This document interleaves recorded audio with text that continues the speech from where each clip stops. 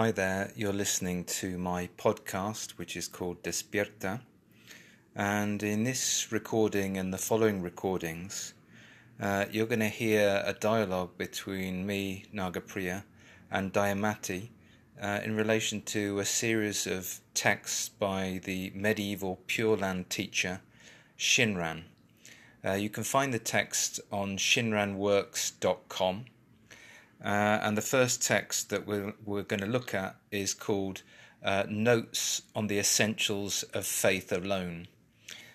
These were notes that Shinran made on a text written by another Pure Land teacher about the idea that what is essential in salvation or in realization in the Pure Land tradition is to have faith that the cosmic Buddha Amida has transferred to us his immense merits, and those immense merits will enable us to be reborn in the Pure Land where we will gain full enlightenment. In fact, Shinran suggests that we have already been born in the Pure Land if we now have confidence in Amida, and that confidence Shinran calls Shinjin. So I hope you enjoy these series of podcasts. Yeah.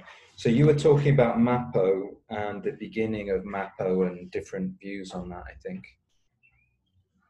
Yeah, and it came to be tied up with political currents in Japan.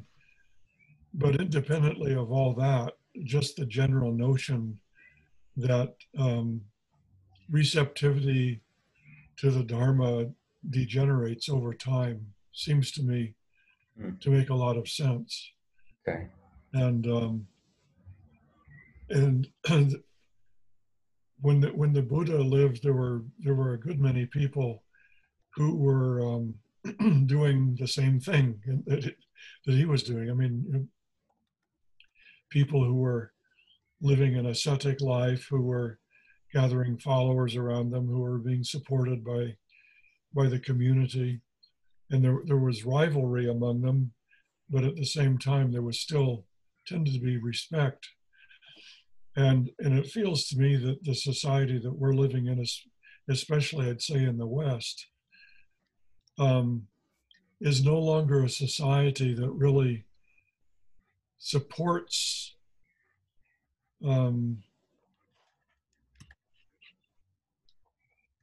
religious teachers in the way that it did at the time of the Buddha. And insofar as we are all supported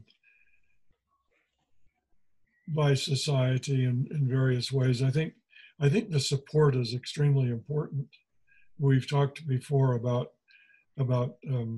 sangha. You know, that practice within the context of sangha is extremely important. And I think that having a sangha in the context of a society is also very important, and that the challenges of individualism and the general tendency toward secularism that you find in society these days works against individuals who are trying to live a spiritual life. Right. So you're giving a kind of, to some extent, a sort of social historical kind of account of Mappo. Yeah. And obviously Shinran, was living in the Kamakura period, wasn't he, in Right. Japan, which, Right. as I understand it, there was quite a lot of lawlessness going on. It wasn't the most kind of settled time Right. in terms of social circumstances. But Right. I was wondering whether we could interpret Mappo existentially as well. Kind of Mappo as representing the existential condition, which is a kind of alienation from the Dharma or something like that. I don't know what you think of that. No, I definitely think that's a legitimate interpretation. I think that the two of them aren't mutually exclusive. I think they work very much hand in hand. But from the point of view of the individual, I think that's certainly the case, that the tendency toward greater and greater ego involvement militates against making any kind of progress, spiritual progress, and the emphasis on other power is a corrective to that. Yeah. And in a way, one of the puzzles of anything that has to do with grace, which this very much is a kind of doctrine of grace, that there's this capacity that one has been given independently of one's ability to do it, right? So one of the puzzles of that is, if you are enmeshed in a kind of egocentric worldview, how is it that you can make the transition from self-power to other power? Yeah, and I seem to constantly go back to that and find myself puzzled by it, because, you know, while on the one hand, I find many aspects of what Shinran says very attractive, particularly this idea that well, in a way, enlightenment is reaching out to you. I guess he's really saying that, and not only that, but it's reaching out in a personal form, through Amitabha. You know, Amitabha is reaching out to you. It's not just some abstract possibility, if you like, but an active personal force that's reaching out to you with compassion. But yeah, as you say, if we are so enmeshed in our ignorance and our arrogance of self-power, how can we embrace that? You know, how can we open up to that? Mm-hmm. And I know that one of the answers that he offers is that, well, even your capacity to embrace that is a further aspect of Amitabha's compassion. You know, in other words, your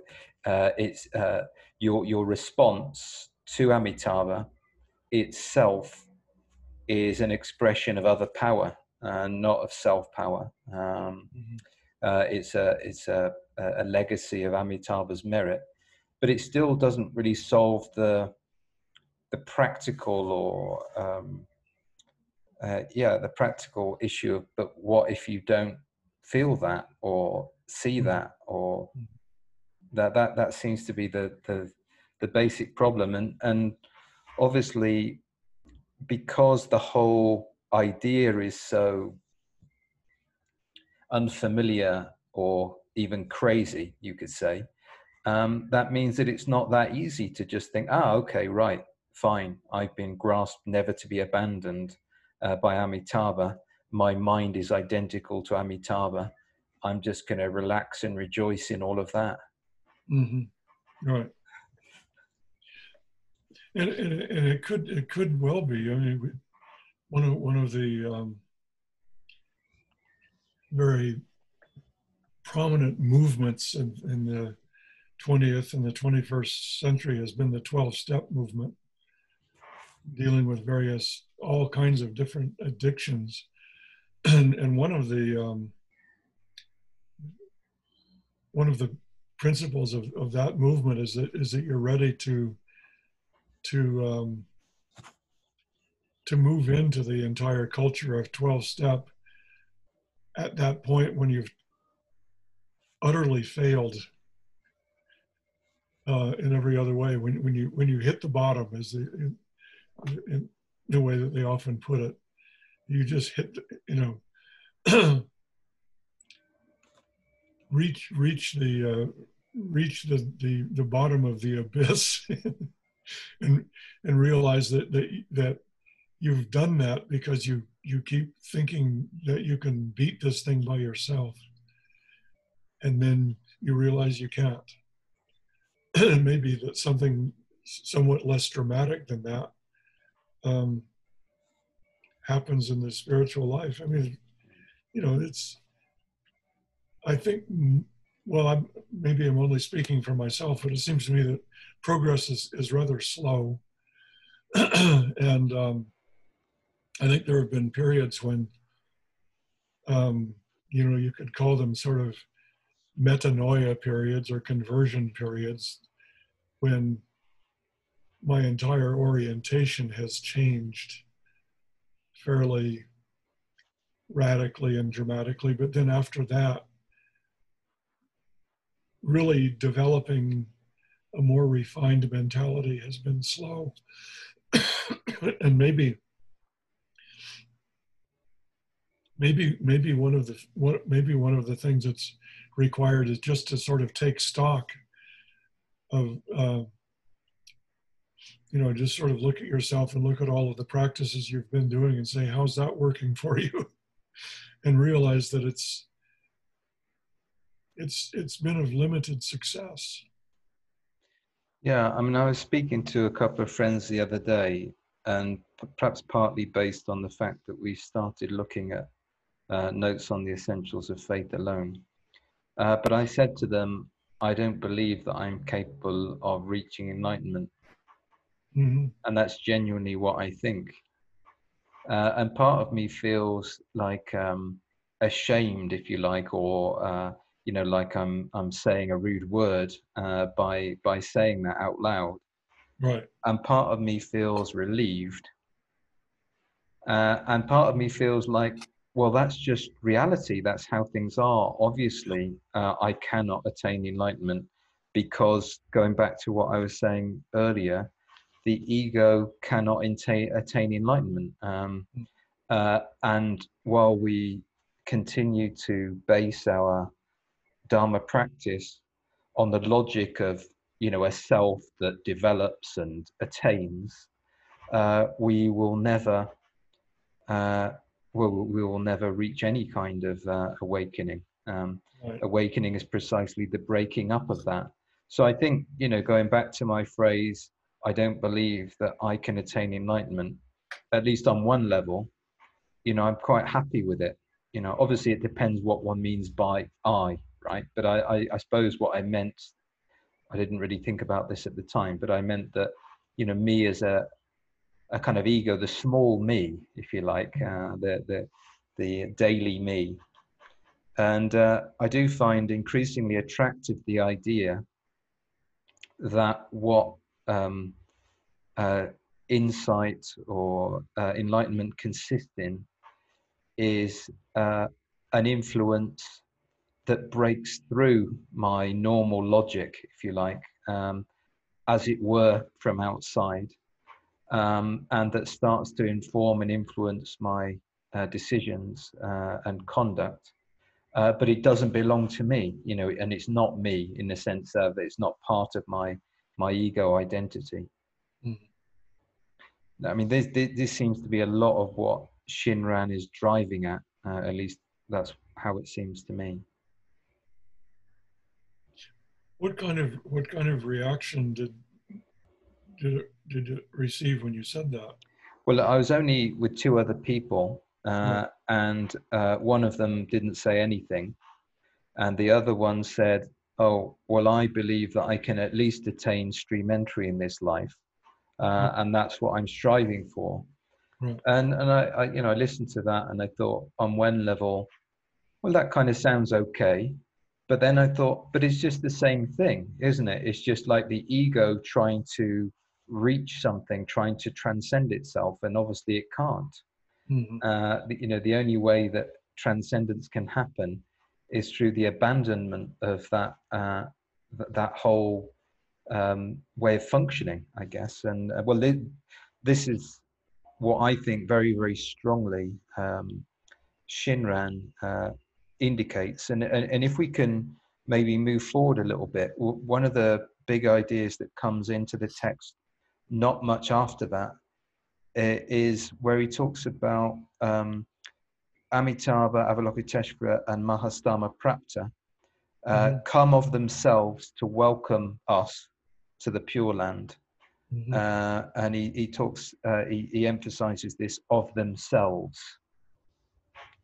And he glosses that, or he glosses that in terms of G and then Jinin, which he interprets to mean to become so, to be made to become so.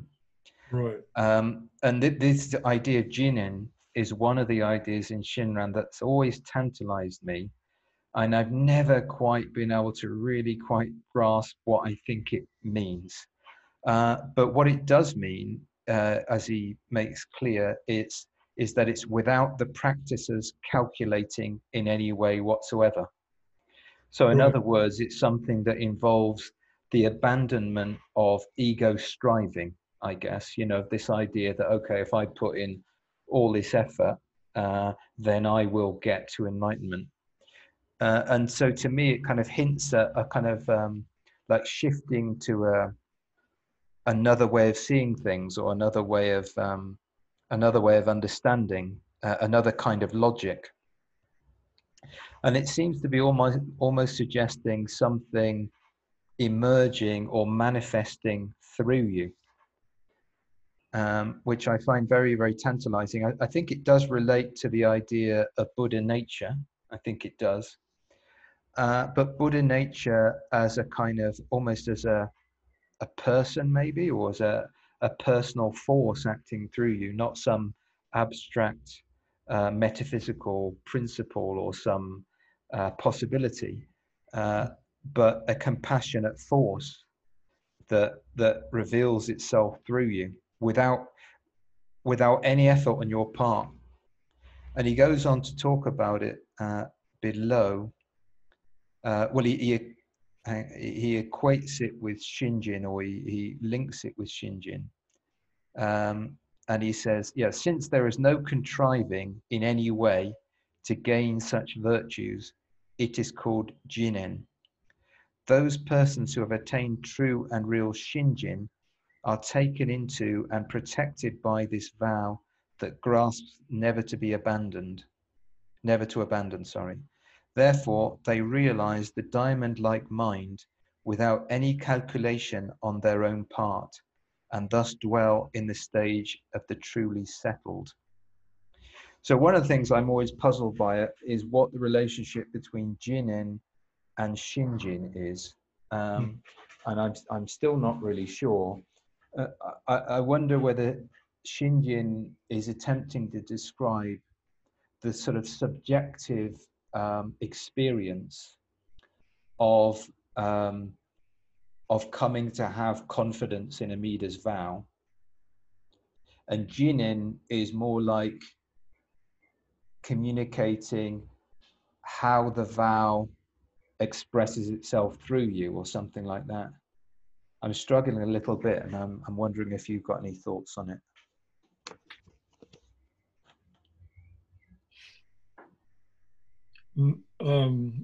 No, I struggle in the same way. I think we've talked before about the way in which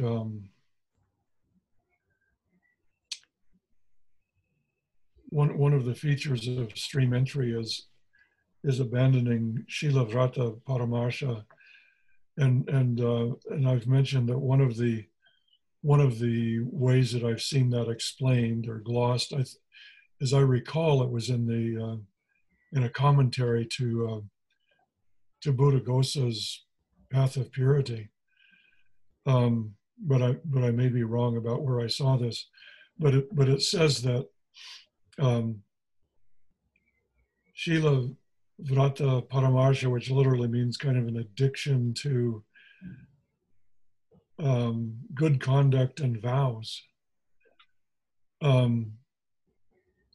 That what that means is undertaking good conduct, Shila, and vows, making vows with the intention of benefiting from them. In other words, calculating the benefit to oneself. Right. Yeah. And he literally uses the phrase, the Pali equivalent of the phrase, that what this calculation consists in is saying, what is in this for me? So in a very idiomatic English expression as well. What's in this for me? Yeah. And, Yes. and yeah, and so I think that Shinjin, which is often, well, I think the Japanese characters, as I recall, means like pure or true heart or mind. The second Shin is Sometimes mind. they translate it as true and trusting. Right, right. And then I'm not clear how that relates to Jinen. I mean, Jinen seems to be that these things happen automatically or by themselves. I mean, that it's not that you do them, it's just that that's the automatic result of having, maybe it's the automatic result of having pure faith. Yeah, I mean, maybe the intention of Jinin is to emphasize the fact that Shinjin does not arise as a consequence of calculation, Hakurai. So, Right. Following what you were just saying, Right. Shinjin does not arise through thinking, right, I'll practice this and then I'll get this result. It doesn't belong to that kind of logic. Right. And I think maybe one of the consequences of that is there's no way that the ego can appropriate Shinjin, because the ego has done absolutely nothing to bring it about, because the ego tendency can do nothing Right. to bring about Shinjin.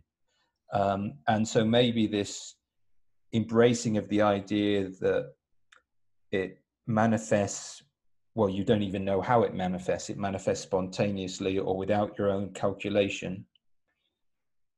Maybe that indicates or suggests a sense of kind of wonder and mystery and gratitude, instead of thinking, oh, look what I did, through my own efforts, how great am I? You can't be proud of your Shinjin. Right. Right. Right. Yeah. Yeah, there was a bit further on as well, really still touching on the same topic, but Shinran glosses this idea to welcome, come to welcome, and to welcome.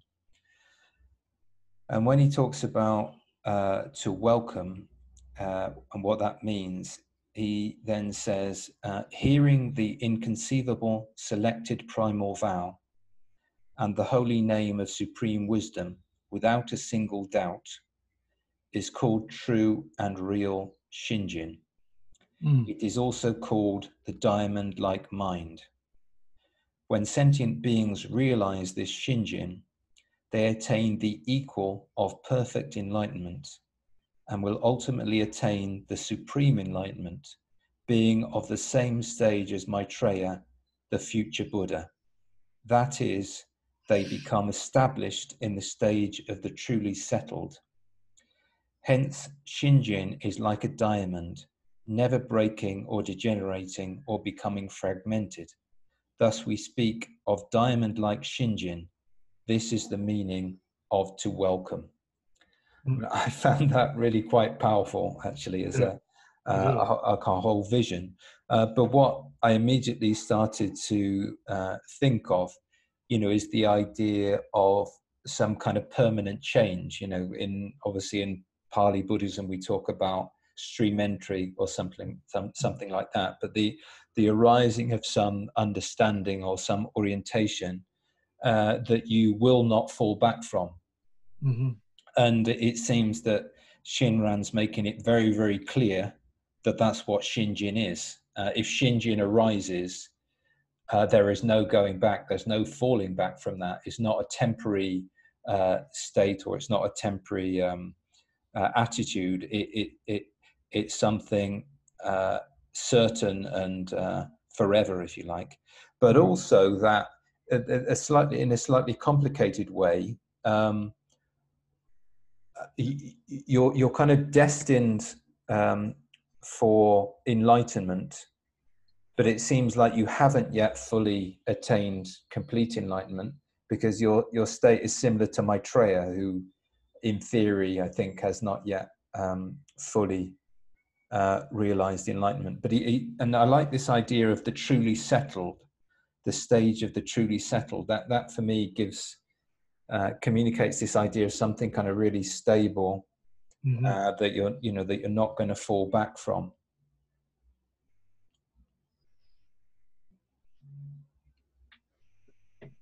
What's interesting as well, though, I think, is that usually when we talk about like some decisive change or attainment, I'm going to use the word attainment for now, in Buddhism, is most often seen in terms of wisdom or some kind of cognitive change, prajna or something like that. Mm-hmm. And what seems very clear here is that change is understood in terms of, well, I'm going to say faith, but it more like a kind of confidence, really, a kind of maybe a serene confidence or something. So it's not seen so in intellectual terms, maybe more in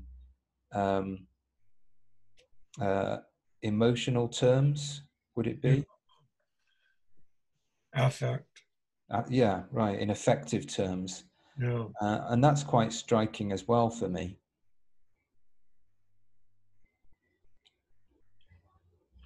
Yeah. I recall having a conversation with a man who he was a Presbyterian, and there is a certain similarity in a way in the Presbyterian view that it's been decided from the very beginning whether you're saved or not. So I mean, there's this kind of double predestination. You're either saved or not. Whereas in Shinran, it seems to be that there is no or not to it, because it really is universalist. And maybe that's an important difference to what this person was telling me. But he said that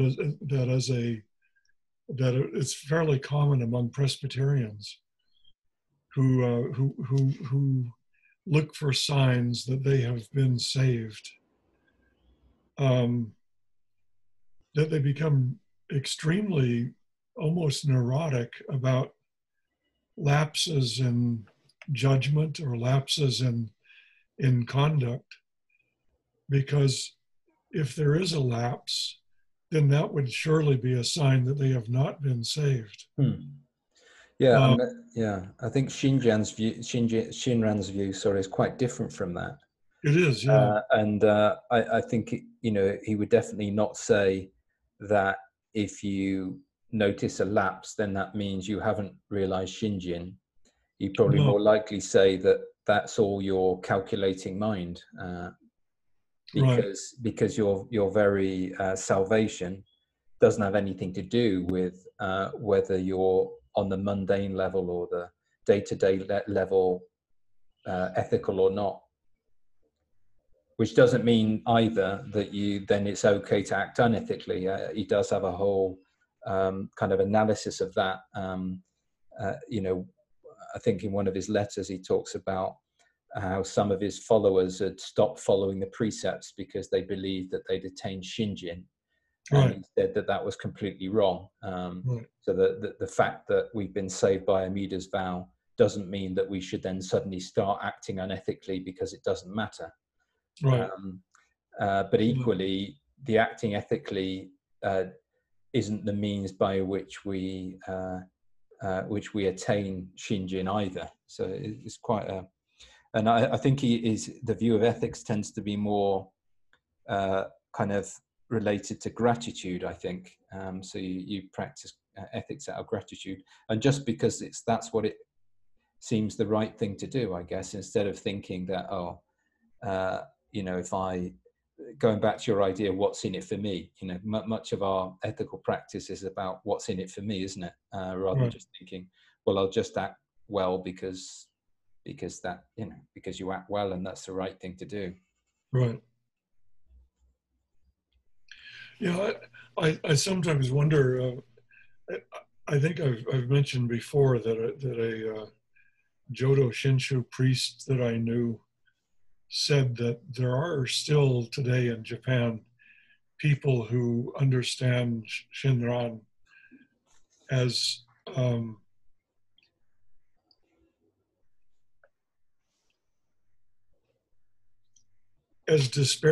disparaging self-effort to such an extent that the way that they interpret that is that in order to show that they have confidence in the primal vow rather than in their own power, they actually deliberately act in an antinomian, antisocial way, break precepts.